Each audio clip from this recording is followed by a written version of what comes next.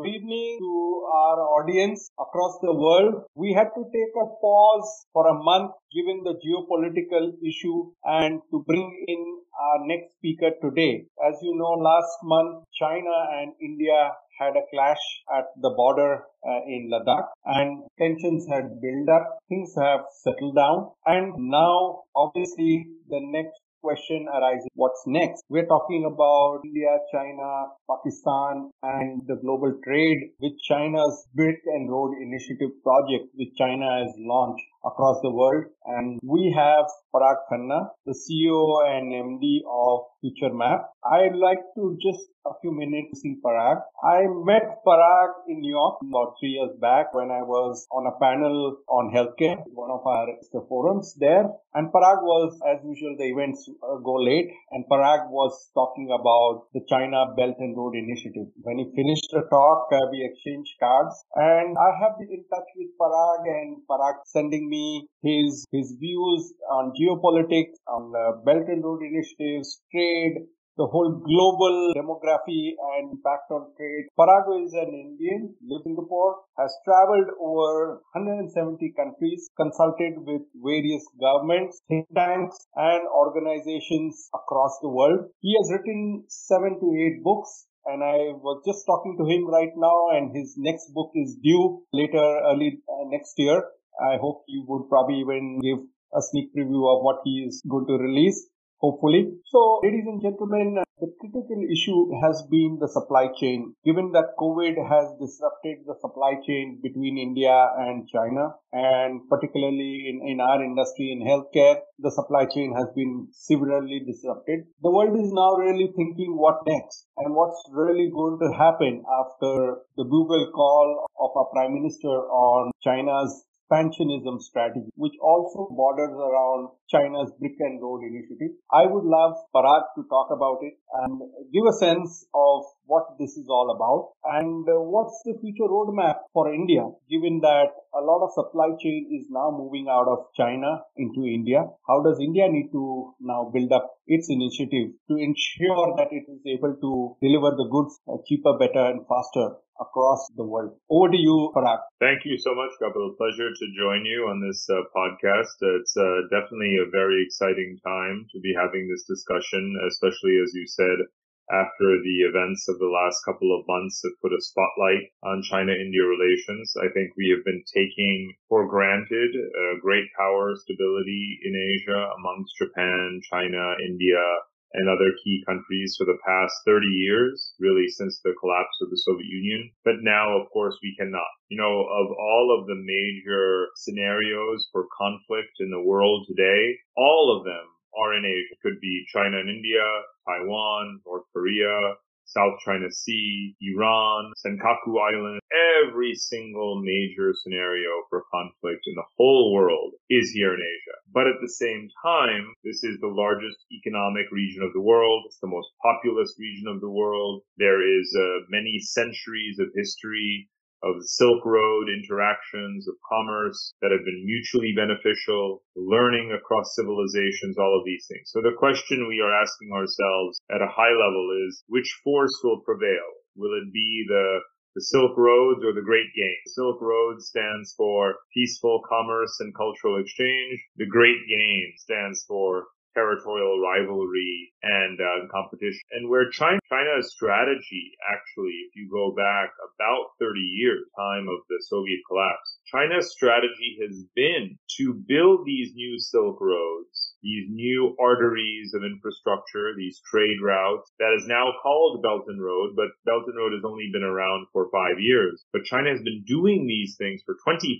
years, actually. So it's been building the new Silk Roads in order to win the new Great Game, in order to have the leverage, influence over these post-Soviet countries, post-colonial countries that sit between itself and the Gulf countries that provide the oil and the gas, Africa, and of course Europe, which is actually China's largest trading partner, is the European Union. China trades much more with Europe than it does with America now. China trades more with Southeast Asia, with the ASEAN countries, than it does with America. So actually the question really about the internal dynamics of Asia. So when I'm explaining Belt and Road, I often tell people defense can become offense. Initially in the 1990s, China was pursuing a lot of these infrastructure projects because it became the factory floor of the world. So suddenly when you have to import raw material, import commodities, import intermediate goods, and then you are manufacturing them and assembling them, and you have to quickly and efficiently re-export to North America across the Pacific Ocean, across Eurasia to Europe, through the Suez Canal, across the Indian Ocean to all of your markets. Everyone is depending on China. Everyone is making things in China. But China doesn't control any of the geography of its supply chain. And that's actually one of the major reasons why Belt and Road began. It was defensive. It was saying, look, everyone's investing in us. We've got to make things. The world depends on us. We have to smooth these pathways. These other countries have terrible infrastructure. We know how to build infrastructure. They have bad ports. They have bad railways. They have bad roads. We can fix that. So that was the defensive logic, actually. But now, 20 years later, China is powerful, very superpower. So suddenly those defensive investments in smoothing supply chains become offense strategy for controlling supply chains, making sure that you have no vulnerability, controlling the sea lanes, buying the assets, manipulating governments, all of these things. You see the evolution, the arc of it. So I think that even as Indians, we can appreciate the defensive origin. And of course, that's not something we think about. We are living in the moment. We're focusing on the nasty things that they are doing right now. But all of us are old enough to remember this time period that I'm describing 20 years ago, when this was actually relatively defensive. So let's not forget that. And this is important because a lot of people think of China as having a 1,000-year vision and plan, thinking 10 steps ahead, always playing chess, mapping out the maneuvers and counter maneuvers. The truth is, it is not doing. The truth is that China is improvised. It did begin as something more innocent, something more defensive, and now only recently is it part of a much broader plot. And even that broad plot is improvisation, pure improvisation. And how do we know that? Well, look at the backlash. Look at the backlash from India, the backlash from Indonesia, from Japan, from Vietnam, from America, from Europe, from Australia, from everyone. Obviously, this is not something that China wanted because they've miscalculated, because they've overreached, because they don't understand their own neighbors, let alone the world. They don't know these things any better than you or me or anyone else. So we have to stop treating them as special. They're not special. They're not hyper intelligent. They're not super strategic. They are very prone to error, miscalculation, hubris, arrogance, all of the things that you expect of superpowers and empires throughout history. As Indians who have direct experience with Great Britain, with America, some of us, my parents, are alive to remember, the British colonialism, American superpower.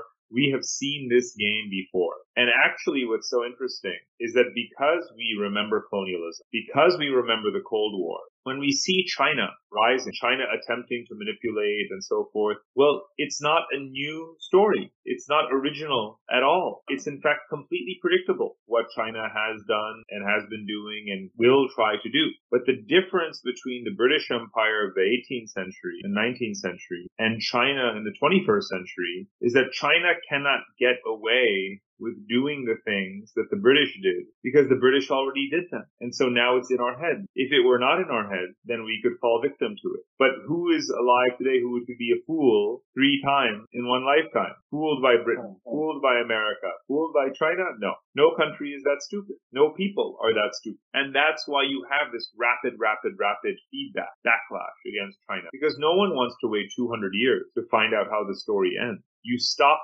China now. Resist now.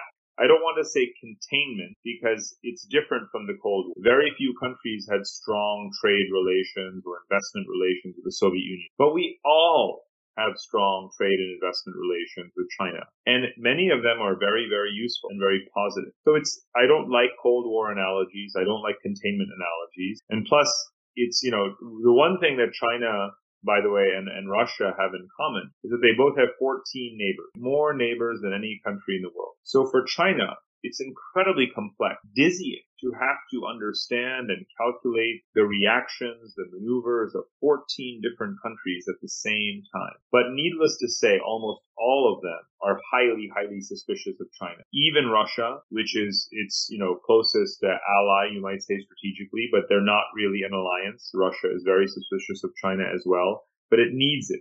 And it uses it, and they use each other. And then, of course, there's Pakistan, right? If you could say that one country is actually China's ally, it's Pakistan. But even there, you can see that, again, they remember colonialism too. They remember the Cold War. They remember the War on Terror. And all of their experiences with foreign great powers have never ended well. So even in Pakistan, if you look, even superficially, you don't have to be reading their media every day. Even superficially, you would be blind not to see that they are also very cautious now forward in the ways in which they deal with. So it's very easy if you're sitting in New Delhi, if you're in South Block or whatever, to say, yes, they have an all-weather friendship. They have a strategic alliance. Pakistan is a client state. We use these lofty terms, make imagery of ironclad relationships. There are no such ironclad relations. Everyone is sober. Everyone is wide awake. Everyone knows what everyone else is doing. And so I think that is the context in which we should be having this conversation about, okay, what do we do next? You just touched about Pakistan. I would love to probably get the context around the Shanghai Cooperative Organization, where India, Pakistan, and several other countries were involved. And at some point in time, India actually backed out because the China-Pakistan Economic Corridor, which is the first actually traverses it through Indian territory, which is again disputed between India and Pakistan in Kashmir. What is the bone of contention? Do you think, given the current state of Pakistan, the project will take off, or are they going to be, how is the project really going to take off? Secondly, the view is that it's very far away from the industrial and production centers in China, which is more towards on the eastern starboard of the country, whereas China is just trying to push this all across the country to cross through the Indian territory into Pakistan, and then use this as an excuse to grow or expand its reach. What's your view there? So just like we cannot understand Belt and Road without looking at the last 30 years since the collapse of the Soviet Union, we can't look at the China-Pakistan Economic Corridor, CPEC, and only look at the last few years of these projects within the Belt and Road context. Again, they have a relationship that goes back 60 years, the Karakoram Highway Network. It goes back, of course, to the pre-1962 war and the growing antagonisms between China and India over issues such as Tibet and others. So, there is that history there that precedes CPEC. So the question is really to think of the CPEC as the big upgrading of the Karakoram network, of the desire of China to have these alternative corridors, logistics and infrastructure corridors to reach the Arabian Sea. Similarly, using Myanmar to reach the Bay of Bengal to avoid the Straits of Malacca. It's all part of the same plan. And so in terms of how it will evolve, we've already seen a lot of dynamism, fusion, again, proving that it's not just one version of the truth, one vision that will prevail. We've seen periods where the focus was on doing energy projects and transportation projects and industrial projects. Now they've cut the value of the total CPEC in half to maybe just 30 billion, not 60 billion. And there it's going to do more focus on power. And now they've just added 1 or 2 transportation projects. So it's a dynamic, fast changing situation. But will they do energy projects? Of course they will. Pakistan needs power just like every other country. Are they going to do rail projects, the port projects, obviously, and so forth in Gwadar and all of that? They're already doing these. They will continue to do those. Will the transportation projects traverse Pakistan-occupied Kashmir? Yes, of course, they already do, and they'll continue to. Quite frankly, we can talk about the politics, the domestic politics of it in India, but it's hard enough to push back China in Ladakh, in the Aksai Chin dispute that's just been happening right now. It's not really possible, plausible, realistic, even sensible to pretend that one can now go and fight another Kashmir war with China and Pakistan on the other side and somehow achieve what? Regain what? I think if anyone is honest with themselves, it should be let go. It should be a border. As we all know, just like the line of control, LOC should be a border. Also, the LAC with China should be the border, right? We should settle these disputes because you can win a battle, but not the war. And this is one of those situations where maybe you win a small battle, but you definitely won't win the war. So, China and Pakistan are going to do these things. You mentioned the geography of industry, but in China, but that's the previous status quo. But China has very explicit plans to diversify geographically the location of industry. That's why the central provinces, the western provinces are getting so much investment. Their growth rates are very high. Industrial activity is moving to the interior. The Belt and Road transportation linkages to Europe are picking up these goods and putting them on the trains and sending them westward across Russia and Kazakhstan. So the truth is that Chinese industry is going to be all around. And every Chinese province, including Xinjiang, which is the critical one here, has been instructed to come up with their own strategy for their role within Belt and Road as aggressively as possible. So we should not think of East versus West. As you know, China wants to have full, total, dominant territorial integrity. So that's, I think, even though Pakistanis have their suspicions and their concerns about how CPEC is playing out because they don't want to be in a debt trap, that said, they are not a country that can borrow very easily at low rates of interest on international capital markets. No one is giving them money willingly. They will continue as in quite a few deep and wide dimensions with China. Interestingly, there is a point of view that is emerging now that the days of China's dominance is over, given that the triad, India, Japan, Australia, and US Quad, I would say, emerging as a trading bloc in this region. There are also thoughts that are coming up that India needs to counteract, build its own Belt and Road initiative. Although India doesn't need a belt because of its geographical advantages. What's your view? What should India be doing given that now supply chain is now going to be moving towards India from China? What's your view and where do you think India needs to focus? So there are complementary strategic and economic variables and priorities here. When it comes to the strategic, the response to China's Belt and Road strongly includes India's role as part of the Quad, for example, as you mentioned, Japan, Australia, India, the United States, and now other countries really as well, Vietnam, Philippines, Indonesia. They're all supporting each other, especially in the maritime domain, where India also, of course, has great geographical strengths and advantages. The Indian Navy's investments in strengthening its hardware capacity and so forth have been very, very central in the last 10, 15 years. So I think the Quad is going to play a very decisive role in limiting Chinese hegemony. Now, China has taken certain islands, South China Sea, taken them from the Philippines, taken them from Vietnam. Again, those countries will not get those islands back. That's not going to happen. But can the Quad limit China's further expansionism in the 9-dash line zone of the South China Sea and so forth?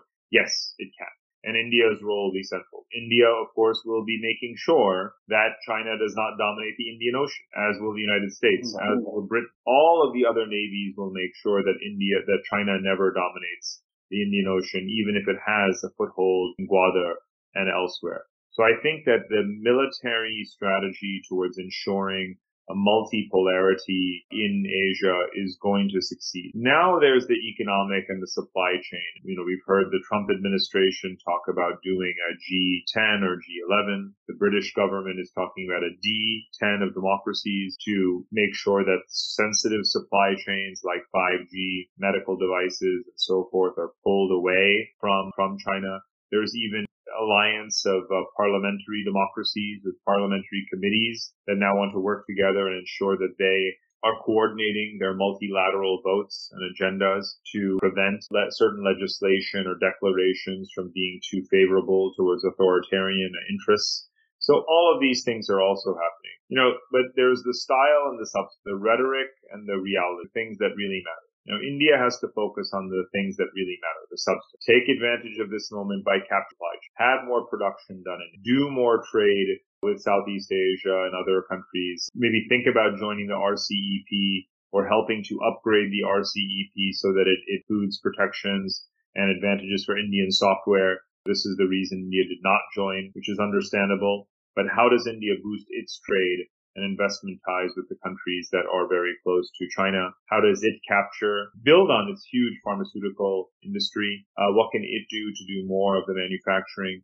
How can India's technology stack, which is a sovereign stack, and very few countries actually have that ability and have that capacity to fully produce indigenously all of their necessary technology infrastructures, hardware, software, and so forth. So India can do it. So use that. The growth in AI, the growth in telecom, all of that are exportable technological services. Again, software or hardware or consulting professional. India excels massive globally, couple of $100 billion a year, as you know, in trade in these areas. And without the risk that all of your data is going to Beijing. So it can be much more confidently competitive in these areas. And now is the time. So, we're hearing these conversations in Delhi. It's clear that there's an awakening. But the problem is that it's also the opportunity is coming at a time when the Indian economy is in suffering. There's not enough job creation, when reforms are not pushing forward fast enough. Now the coronavirus has hit very badly. So there's some headwinds and some tailwinds at the same time. There's some external geopolitical tailwind, but there's some economic and epidemiological headwind, and that's where India is right. So one of the point of view of the good growth years that was due to the golden quadrilateral system that was initiated by the NDA government in the late 90s and early 2000s, which really benefited India in terms of the economic growth, creation of jobs. One view is that India should invest into infrastructure, convert its dumb infrastructure into smart infrastructure, and that would be the engine of economic growth in India in this decade to follow. The critical question here is the money. Given the current financial system, the banks, some of the collapse of some of the infrastructure financing institutions in India, where do you think and what has been the experience of other countries in similar state of India who were growing to be able to raise that long-term capital at a cheaper rate and be able to deliver the economic growth? Well, we have to be honest with ourselves here. The fault for the failure of some of the infrastructure management initiatives recently, going back, 10 years, even though this government has committed more of the federal budget to infrastructure, the capex in the Indian budget is higher than it's ever been. So there's been progress in that area. The amount of roads built and railways and so forth is very strong. But in terms of private investment or public-private partnerships, when as you're saying, there's the politics and the failure of some of the financial instruments, that is to blame, not the lack of availability of cheap capital, because that money is there. It's there all over the world. So we have to be more introspective and see the guilt for where it is. Why have DMIC and these other schemes failed? Why is it so hard to protect foreign investment? Why is it so hard to get the cross-border approvals inside the country to do these projects? This is not the fault of the International Monetary Fund. This is not the fault of the international lending community. Rates have been low since the financial crisis of 2008. Governments everywhere are even before that. Yeah, and even before that, governments everywhere are borrowing cheap. So let's blame the politics. Let's blame poor governance. Let's blame the devolution, of course, that is inherent in India, that it is politically fragmented by design, and it makes certain things more difficult. Of course, democratic as well. So these are the challenges. Now, I'm in favor of thinking beyond just the state boundaries. So that's why the quadrilateral has been significant. Now, when it comes to the power sector, of course, one has regional terms, right? Much more strategically.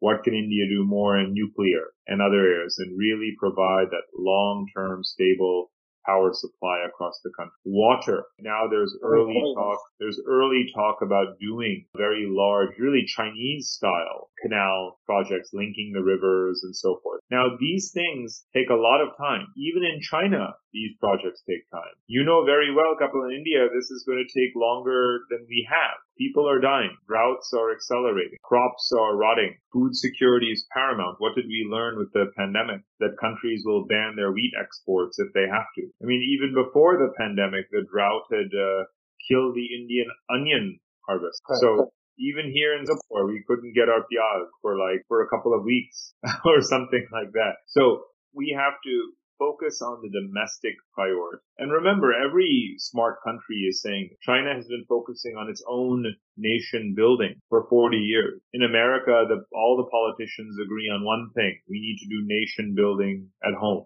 If India wants to be confident as a leader regionally, globally, it also has to make sure that it has greater self-sufficiency, and not self-sufficiency in this sort of Nehruvian kind of way, Gandhian Nehruvian kind of way. Much more technologically sophisticated approach, taking advantage of the opportunities, the technologies at hand right now. And that takes certainly public-private cooperation. Look, this government is willing to spend money, right? This government is willing to spend money on these things. The private sector should be investing too. Indian private sector investment has been lagging. You know that. I know that. So at what point does the government not have to poke and prod and push and cajole corporate India, wealthy India to invest more in India? And, some companies have stepped up. Obviously, we're reading about the things that Reliance Jio is doing, every single day. The big 5, big 10 companies in India, yes, they are starting to step up in a big way. It's a very good sign. But remember, when we talk about China, people talk about the BATs, Baidu, Alibaba, Tencent, and so forth. But the truth is that China has a good 400 or 500 mega corporations. India has as many people as China, doesn't it? Where are India's 500 significant, systemically relevant, pro-Chinese, domestically investing mega companies? There aren't. So there's a very long way to go. I want to just, since you talked about politics and the political systems, so China being more communist and dictatorial, and India being more democratic, where a lot of consensus building need to be done politically, then on the ground where the projects are going to be even implemented. For instance, a road can be stopped because a local resident can take it to the court and take a stay order and stop the project. Now, these are kind of certain harsh realities between the two operating systems, I would say, between China and India, where infrastructure development and execution on time, and you mentioned about DMIC as well. The critical issue here has been opposition to certain good projects which could lead the country forward in India versus a dictatorial way of China doing top-down, saying that this is it, this is how we will move forward. How do you think sort of political systems in India also need to be reformed as far as infrastructure and development of infrastructure, and tagged to it would be the employment generation activity as well? I don't think that we can use politics as an excuse, right? We can say, oh, well, if only we were not a democracy, then it would be easier to do these things. But when you know what the obstacle is, fix it, especially if you know you're not going to change your political system. People don't want India to no longer be a democracy. That would be too high a price to pay. So I don't like to make excuses. I don't have much tolerance for excuses. We've known that this is a problem for, 75 years at least. So I think that it's time to get over these, right? And to say, look, I study these issues. I look at the creation of special economic zone, parastatal bodies. That's what DMIC technically was, a parastatal body meant to have political independence, meant to have independent oversight and, have efficiency and transparency and so forth. The fact is, the failure of that is not because India is a democracy, right? It's about political will. It's about coordination. It's about, continuity. It's not the fact that we're not like China. So I think that these things should not be these abstract philosophical conversations. I mean, I love to have those conversations. I've written long papers about India versus China political regimes. I've read a couple of your papers as well. We can talk about this academically if we want to for 23 hours, but that's not actually going to be useful because we know that we are here. We want to be here. We know that there's a way to get there and there should be a consensus around that. You cannot possibly disagree that infrastructure is the foundation, in many ways of national unity, which is why, again, this government in the last 5 years has done a huge amount with infrastructure. It's absolutely undeniable. So more of that, but it also has to be done. Local sensitivities, of course, are extremely important. In some cases, excessively. In other cases, well-founded. And this is where it's critical because what the critics have right is that you need local feedback. Are you investing in the right? Are you building the roads and railways and ports in the correct place? What is the proper way to do water management and agriculture? What are the crops that should be subsidized? Not just telling people, what to grow, but saying, look, this is a dynamic situation. The local farmers know best. Local communities often know best how to do many things. And this is the healthy approach to getting some of these large scale, sort of engineering kinds of works done. So there is a happy medium. It requires that things not be always politically adversarial. Instead, we focus on long-term policy. When a country decides it wants to have national health care, a welfare state like European countries do, once they agreed in the 1950s, we are going to have a robust state-funded welfare state where we're going to have good highways and railways. They did it. They changed governments. They're parliamentary democracy. They change governments every 2 or 3 years, but they don't give up on certain core pillar fundamentals about which there's consensus. Left, right, conservative, liberal, doesn't matter. In Europe, they have had the same welfare state and high quality infrastructure, free education and everything for 75 years. So I think, and they are democracies. They're better democracies than India is. So even open, free, transparent societies where lots of competition, lots of changes in government, they still get it done. So again, we have to start there. Absolutely no excuses. So it's more of the political will and the consensus that should drive the will. Well, again, I think that this is where this government has succeeded. I mean, they've had the benefit of a majority, and that's been critical for the first term, having that strong majority. So that has allowed to have an automatic, some mandate. But at the point that this administration came in, the mandate for infrastructure was obvious because things had gotten so bad. Correct. Certain reforms that had to be done, banking sector, FDI, because it's, reached crisis. It's also hit bottom during the last 5 years when it comes to the banks, when it comes to the currency. So sometimes, things hit bottom or things get worse before they get better. And so it's not, I'm not interested in a blame game between one side of Indian politics and the other side. I'm interested in the policy. What is good policy? Should you have a bankruptcy law? Yes. Should you have transparent FDI regulation? Yes. Should you be doing more privatization to raise capital? Yes. Should there be much more social spending? Of course there should. Should demonetization be done correctly in an inclusive way? Should every single Indian citizen have a mobile phone with Paytm and be able to do mobile payments? Absolutely. Yes. So as far as I'm concerned, we have a laundry list of non-negotiable consensus priority areas, and every single one of them needs to be implemented. Now, I'm not saying it's easy. Look at America. In America, too, I can make a list of 20 things that should be fairly non-negotiable. Schools, hospitals, roads are in disarray. You need to abolish the electoral college and so on and so on and so on. I could make a list of 25 things that most people in America say we have to do. So look, there are two kinds of countries then in the world. Because if for every country there's an obvious list of agreed consensus issues, then it really doesn't come down to if you're a democracy or a non-democracy. There are two kinds of countries, those that do it and those that don't do it. End of story.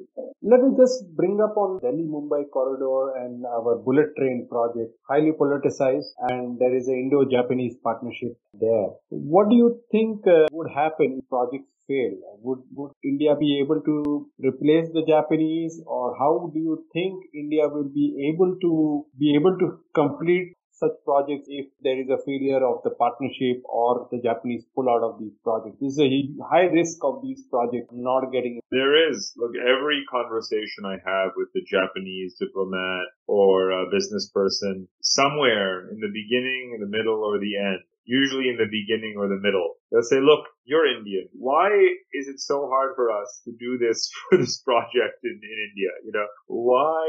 Look how bad the infrastructure is. We have the best railways. Why can't we get it done? Please help us understand India.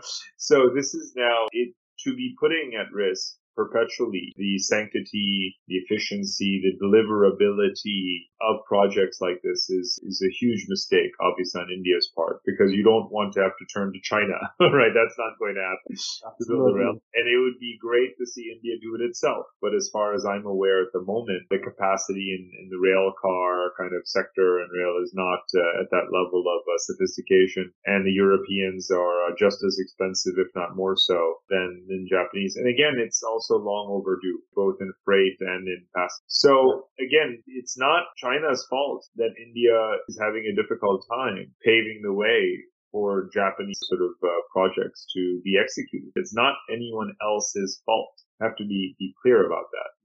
There's a question from the audience, the BRI versus digital Silk Road. India has its own dominance on the digital side, and recently we banned a couple of Chinese apps and digital products and services in India. What's the big opportunity on building the digital highway in India and probably be a world leader there? Right. So it's a good question. Now, first of all, the most important thing is that this is not either or. It's not either or. China has been talking about the digital Silk Road on top of the Belt, on top of they're not going to any country and saying, you can have only digital, nothing else. You need all the layers of infrastructure. A country like Myanmar wants to have broadband penetration, 5G, and so forth, but that doesn't mean that it doesn't want roads also. And within India itself, the reason there is no Alibaba in India is because how can you deliver things within 24 hours? You cannot promise everyone in India that anything you order, you will get within 24 hours. So even if there was a digital e-commerce platform for us to buy and sell anything we want to each other, without the physical layer, how will it even get there? So, let's remember that Alibaba is not just e-commerce software company. No, right. It's built on the back of the physical logistics infrastructure. So you don't have a $400 billion, $500 billion e-commerce company in China like Alibaba unless you have the physical underpinning, the bricks and mortar. So India, of course, has to have that too. Whether it's Flipkart, whether it's whoever the competitors are and new players that will come up, unless you have that physical logistical efficiency, you're not going to get the max value out of the tech. And the same thing goes even just within digital. If you don't have 4G, 5G, if you don't have the penetration, if everyone doesn't have the apps, if you don't have the payments, again, if you're not using the stack, if you're not in the cloud and giving people, if the banks are not digitizing, you don't have mobile payments, of course your companies are going to be less valuable. They're not going to be really achieving their potential. So yes, India needs to digitize domestically. Does it have a lot to offer internationally? Again, of course it does. But Indian telecoms, Airtel and others are already quite prominent, Africa and elsewhere. That's not the issue. There's not an issue of demand. All of these countries have demand for telecom infrastructure services, eventually for cloud and so on. But, why is Alibaba Cloud all over the place? Why isn't there an Indian competitor to that? Again, it's not China's fault. Now, as I said before, very, very important, India can have a very important political edge in AI because it can do AI as a service, already does software as a service all over the planet Earth, trusted as a trusted partner, as one that's going to comply with local laws, not steal the data, this kind of thing. So this is very, very important to take advantage of the strength in the sector that India already has demonstrated now for decades, and the political characteristics, the political favorability of working, and that's priceless and stuff. So I certainly think India should be far more diplomatically and commercially aggressive now. One question from the audience, again, talking about India to reach a $5 trillion economy by 2025 and $100 billion investment by Chinese over the last 5 years in the Belt and Road and the infrastructure. Is it possible? Can India really clean up its financial mess and its political will to be able to and get to that high-class infrastructure to reach that goal of $5 trillion economy by 2025? I've never worried or concerned myself with these headline bumper stickers. India 5 trillion, this and that. It's just irrelevant, quite frankly, right? I mean, in PPP terms, India's a $5 trillion economy already.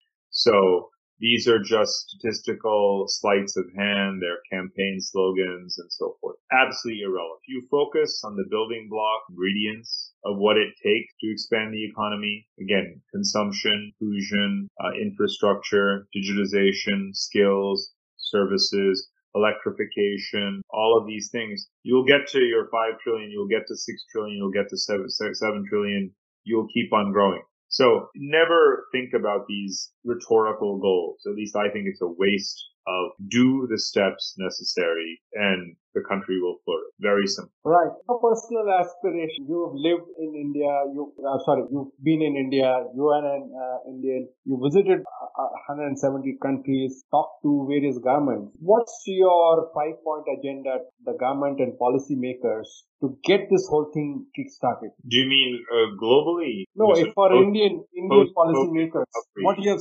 yes, post-COVID, and what is the direction? You've seen the best of the best, seen the strugglers, the countries, and you've seen also countries that have potentially reformed much faster than India, who are much perhaps weaker than India, I would say. So what would be your 5-point agenda to the policymakers sitting in New Delhi? Well, when you're coming out of a situation like this where there is a global supply and demand shock, where supply chains have been disrupted, the countries that have the best hope of recovery are large domestic markets, those that can be more self-sufficient. So I've said this, before, but identifying those areas of vulnerability to, imports that have been disrupted, that's a very important lesson. It's again, like after the nuclear tests 22 years ago and the sanctions, that was very important in kicking off the IT industry, saying that, okay, we're sanctioned in some areas, we have to become self-sufficient. That's how countries learn. So, you have a coronavirus, and the recognition is, we need food security, we need financial security, we need to have better internal logistics to have circulation, consumption. Even prior to COVID, look at energy, importing so much oil and gas from the Gulf countries, spending so much of the current account deficit is just importing oil. I mean, India is abundant in gas, has been underutilizing, underexploring, underdeveloping its gas infrastructure. Ridiculous. So much more can be done, again, in energy self-sufficiency, whether it's solar, wind, biomass, hydro. So much more can be done. Then again, who has stopped India? Did someone stop India from doing it? No, India stopped India from doing these things. So that's energy, food, the transportation, logistics, definitely the financial inclusion, absolutely critical. So it's really, really essential because with a lot of countries, when I'm, looking at in developed economies, you look at the bottom 50% and you say, look, the bottom 50% needs to always have the benefits, inclusion, technology, education, transportation, in order for the economy as a whole to be healthy. If you look at America, it's plutocrats, 10%, 15% drive the economy forward, but the bottom 50% is struggling. When you're thinking at a country of India's size, it's more like the bottom 80%. How can an economy pull itself up to those lofty goals if the much higher percentage is in such still a precarious economic circumstance? We used to talk more than 10 years ago about the booming, thriving Indian middle class, but the fact is that a lot more people are in that precarious edge, and they've been pushed now to the wrong side of it, let's face it, because of coronavirus. And so, but even before that, the warning signs were clear. We cannot look back 10 years from now and say, oh, it's because of COVID, because we already knew 10 years ago that the average household can't just go out and buy multiple televisions and motorcycles and a car and all of these kinds of things, right? We know that these things are difficult, especially with the currency being so devalued and needing to import so many things. So, make in India beyond just some of the main sectors that have been identified. A much broader kind of approach would be, I think, really what the main lesson to take away. One last question, Parag, before we wrap up. India needs to have a Belt and Road Initiative. An alarming bell is our gross domestic capital formation, which has been significantly falling decade after decade. If we have to probably build infrastructure and probably match up to China, what's the tenet there? How do we address that situation? In terms of what's holding back the country, you're saying? Yeah, from the economic sense, the gross domestic capital formation is what leads to, long-term infrastructure getting developed. So that has been consistently falling down over the last decades. And if we are not able to bounce that back, I don't see a future where we could even match the Chinese pace of development of a Belt and Road Initiative. India is not going to match China's pace, in anything, right? Quite frankly, that shouldn't be the goal at this point. But lifting up, because, China's fixed capital formation is now, as a share of GDP, somewhere around where Poland is. Poland is the fastest growing Eastern European country. Its economy is almost the same size as Spain now, right? So it's become a very modern country. So India's capex, its fixed capital formation rather, is much, much lower, still extraordinarily low, desperately low. And as you say, the mission is to pick up. Again, this has been a priority for the government. Build, and it should continue to be, but it's got to be building the right things. So again, electricity, roads, the railways, airports, telecommunications, all of these things, but also strengthening the local capacity. So, why do these heavy grids? At this point, oil pipelines are becoming redundant assets. So one should always be thinking 5 to 10 years ahead. What are the technologies that will be mainstream? How can one cheaply deploy them now? How can we do it in as decentralized a fashion as possible to serve the entire geography of the country? They're simple principles that one has to follow, and the right policies derive themselves, from those principles. Great. Parag, what's your vision for the post-pandemic Belt and Road Initiative 2.0? What's going to happen? This is a question from the audience before we close. Yeah, this is a good point to circle back and end where we began. The fact is, the most important thing, the priority, the subject, what we are talking about is not Belt. What we are talking about is infrastructure, finance, cross-border, in Eurasia. That's what we're talking about. That is a priority, and that is everyone's priority. Belt and Road is one program that contributes to that broader goal of cross-border infrastructure finance in Eurasia. That is our objective. That is the objective of the 6 billion people who live in Eurasia. 6 billion people share this goal. From Portugal to Shanghai, from Moscow, from Norway, to Tamil Nadu. Everyone wants to have this. China is doing its project. Some countries cooperate with it. Other countries don't. Some support it. Others don't. But India is working with Japan. Japan is working with Australia. Australia is working with America. The EU is working with Japan. Everyone is actually doing their own version of the Silk Road this and Silk Road that. India is talking to Iran and Azerbaijan and Russia about a north-south corridor. For 25 years now, India has been talking about the Tapi pipeline, Turkmenistan, Afghanistan. Correct. Yeah, right? So the point is, there are many projects, many visions. They overlap, they intersect, they compete. That's fine. The point is that the more roads you build, the less likely it is that all the roads in China. So I focused a lot on Belt and Road in my writing, but I never lose sight of the fact that Belt and Road is not all of infrastructure, right? Infrastructure finance is bigger than Belt. And Belt and Road will be big in some places, small in other places. Lots of money in some places, very little money. Completely dominant in some geographies, completely absent in other geographies, right? So focus on the big picture. Anything that India contributes to, is an important part of that infrastructure finance. And it should pursue its interests without a doubt. And there are going to be many cases where actually what China is doing benefits India, right? If you think about a road projects in Afghanistan, right? Of course they benefit India actually in the longer run. So this is the interesting thing about infrastructure. When you build it abroad, you don't necessarily get to own it. There are cases, the very exceptional few cases, like the Hambantota port, right?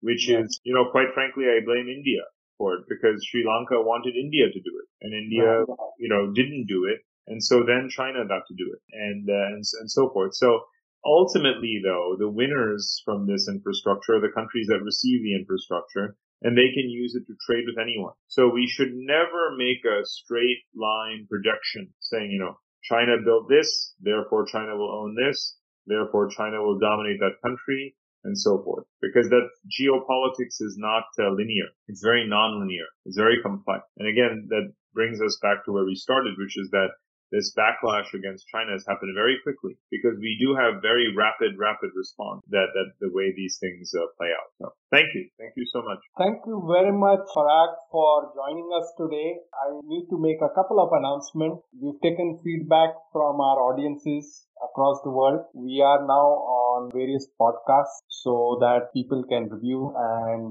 comment on the LinkedIn page, quote unquote, with KK. The podcast and the link to today's talk will also be on the LinkedIn page. Any questions further to this conversation, please do post your feedback and questions. We should be able to get Parag some time to answer that. Given his schedule, we will definitely pick up some of those questions that we are not able to cover today for Parag's response. But really appreciate Parag for joining us today and taking time. This has been an eye-opener of a talk from you. The house is divided in terms of what needs to happen. And I think your talk has brought in some sense of where to collaborate and where to conflict and cooperate. With that, I thank you very much for joining us today and stay safe. Thank you. You too. My pleasure. Very much enjoyed it. Bye-bye.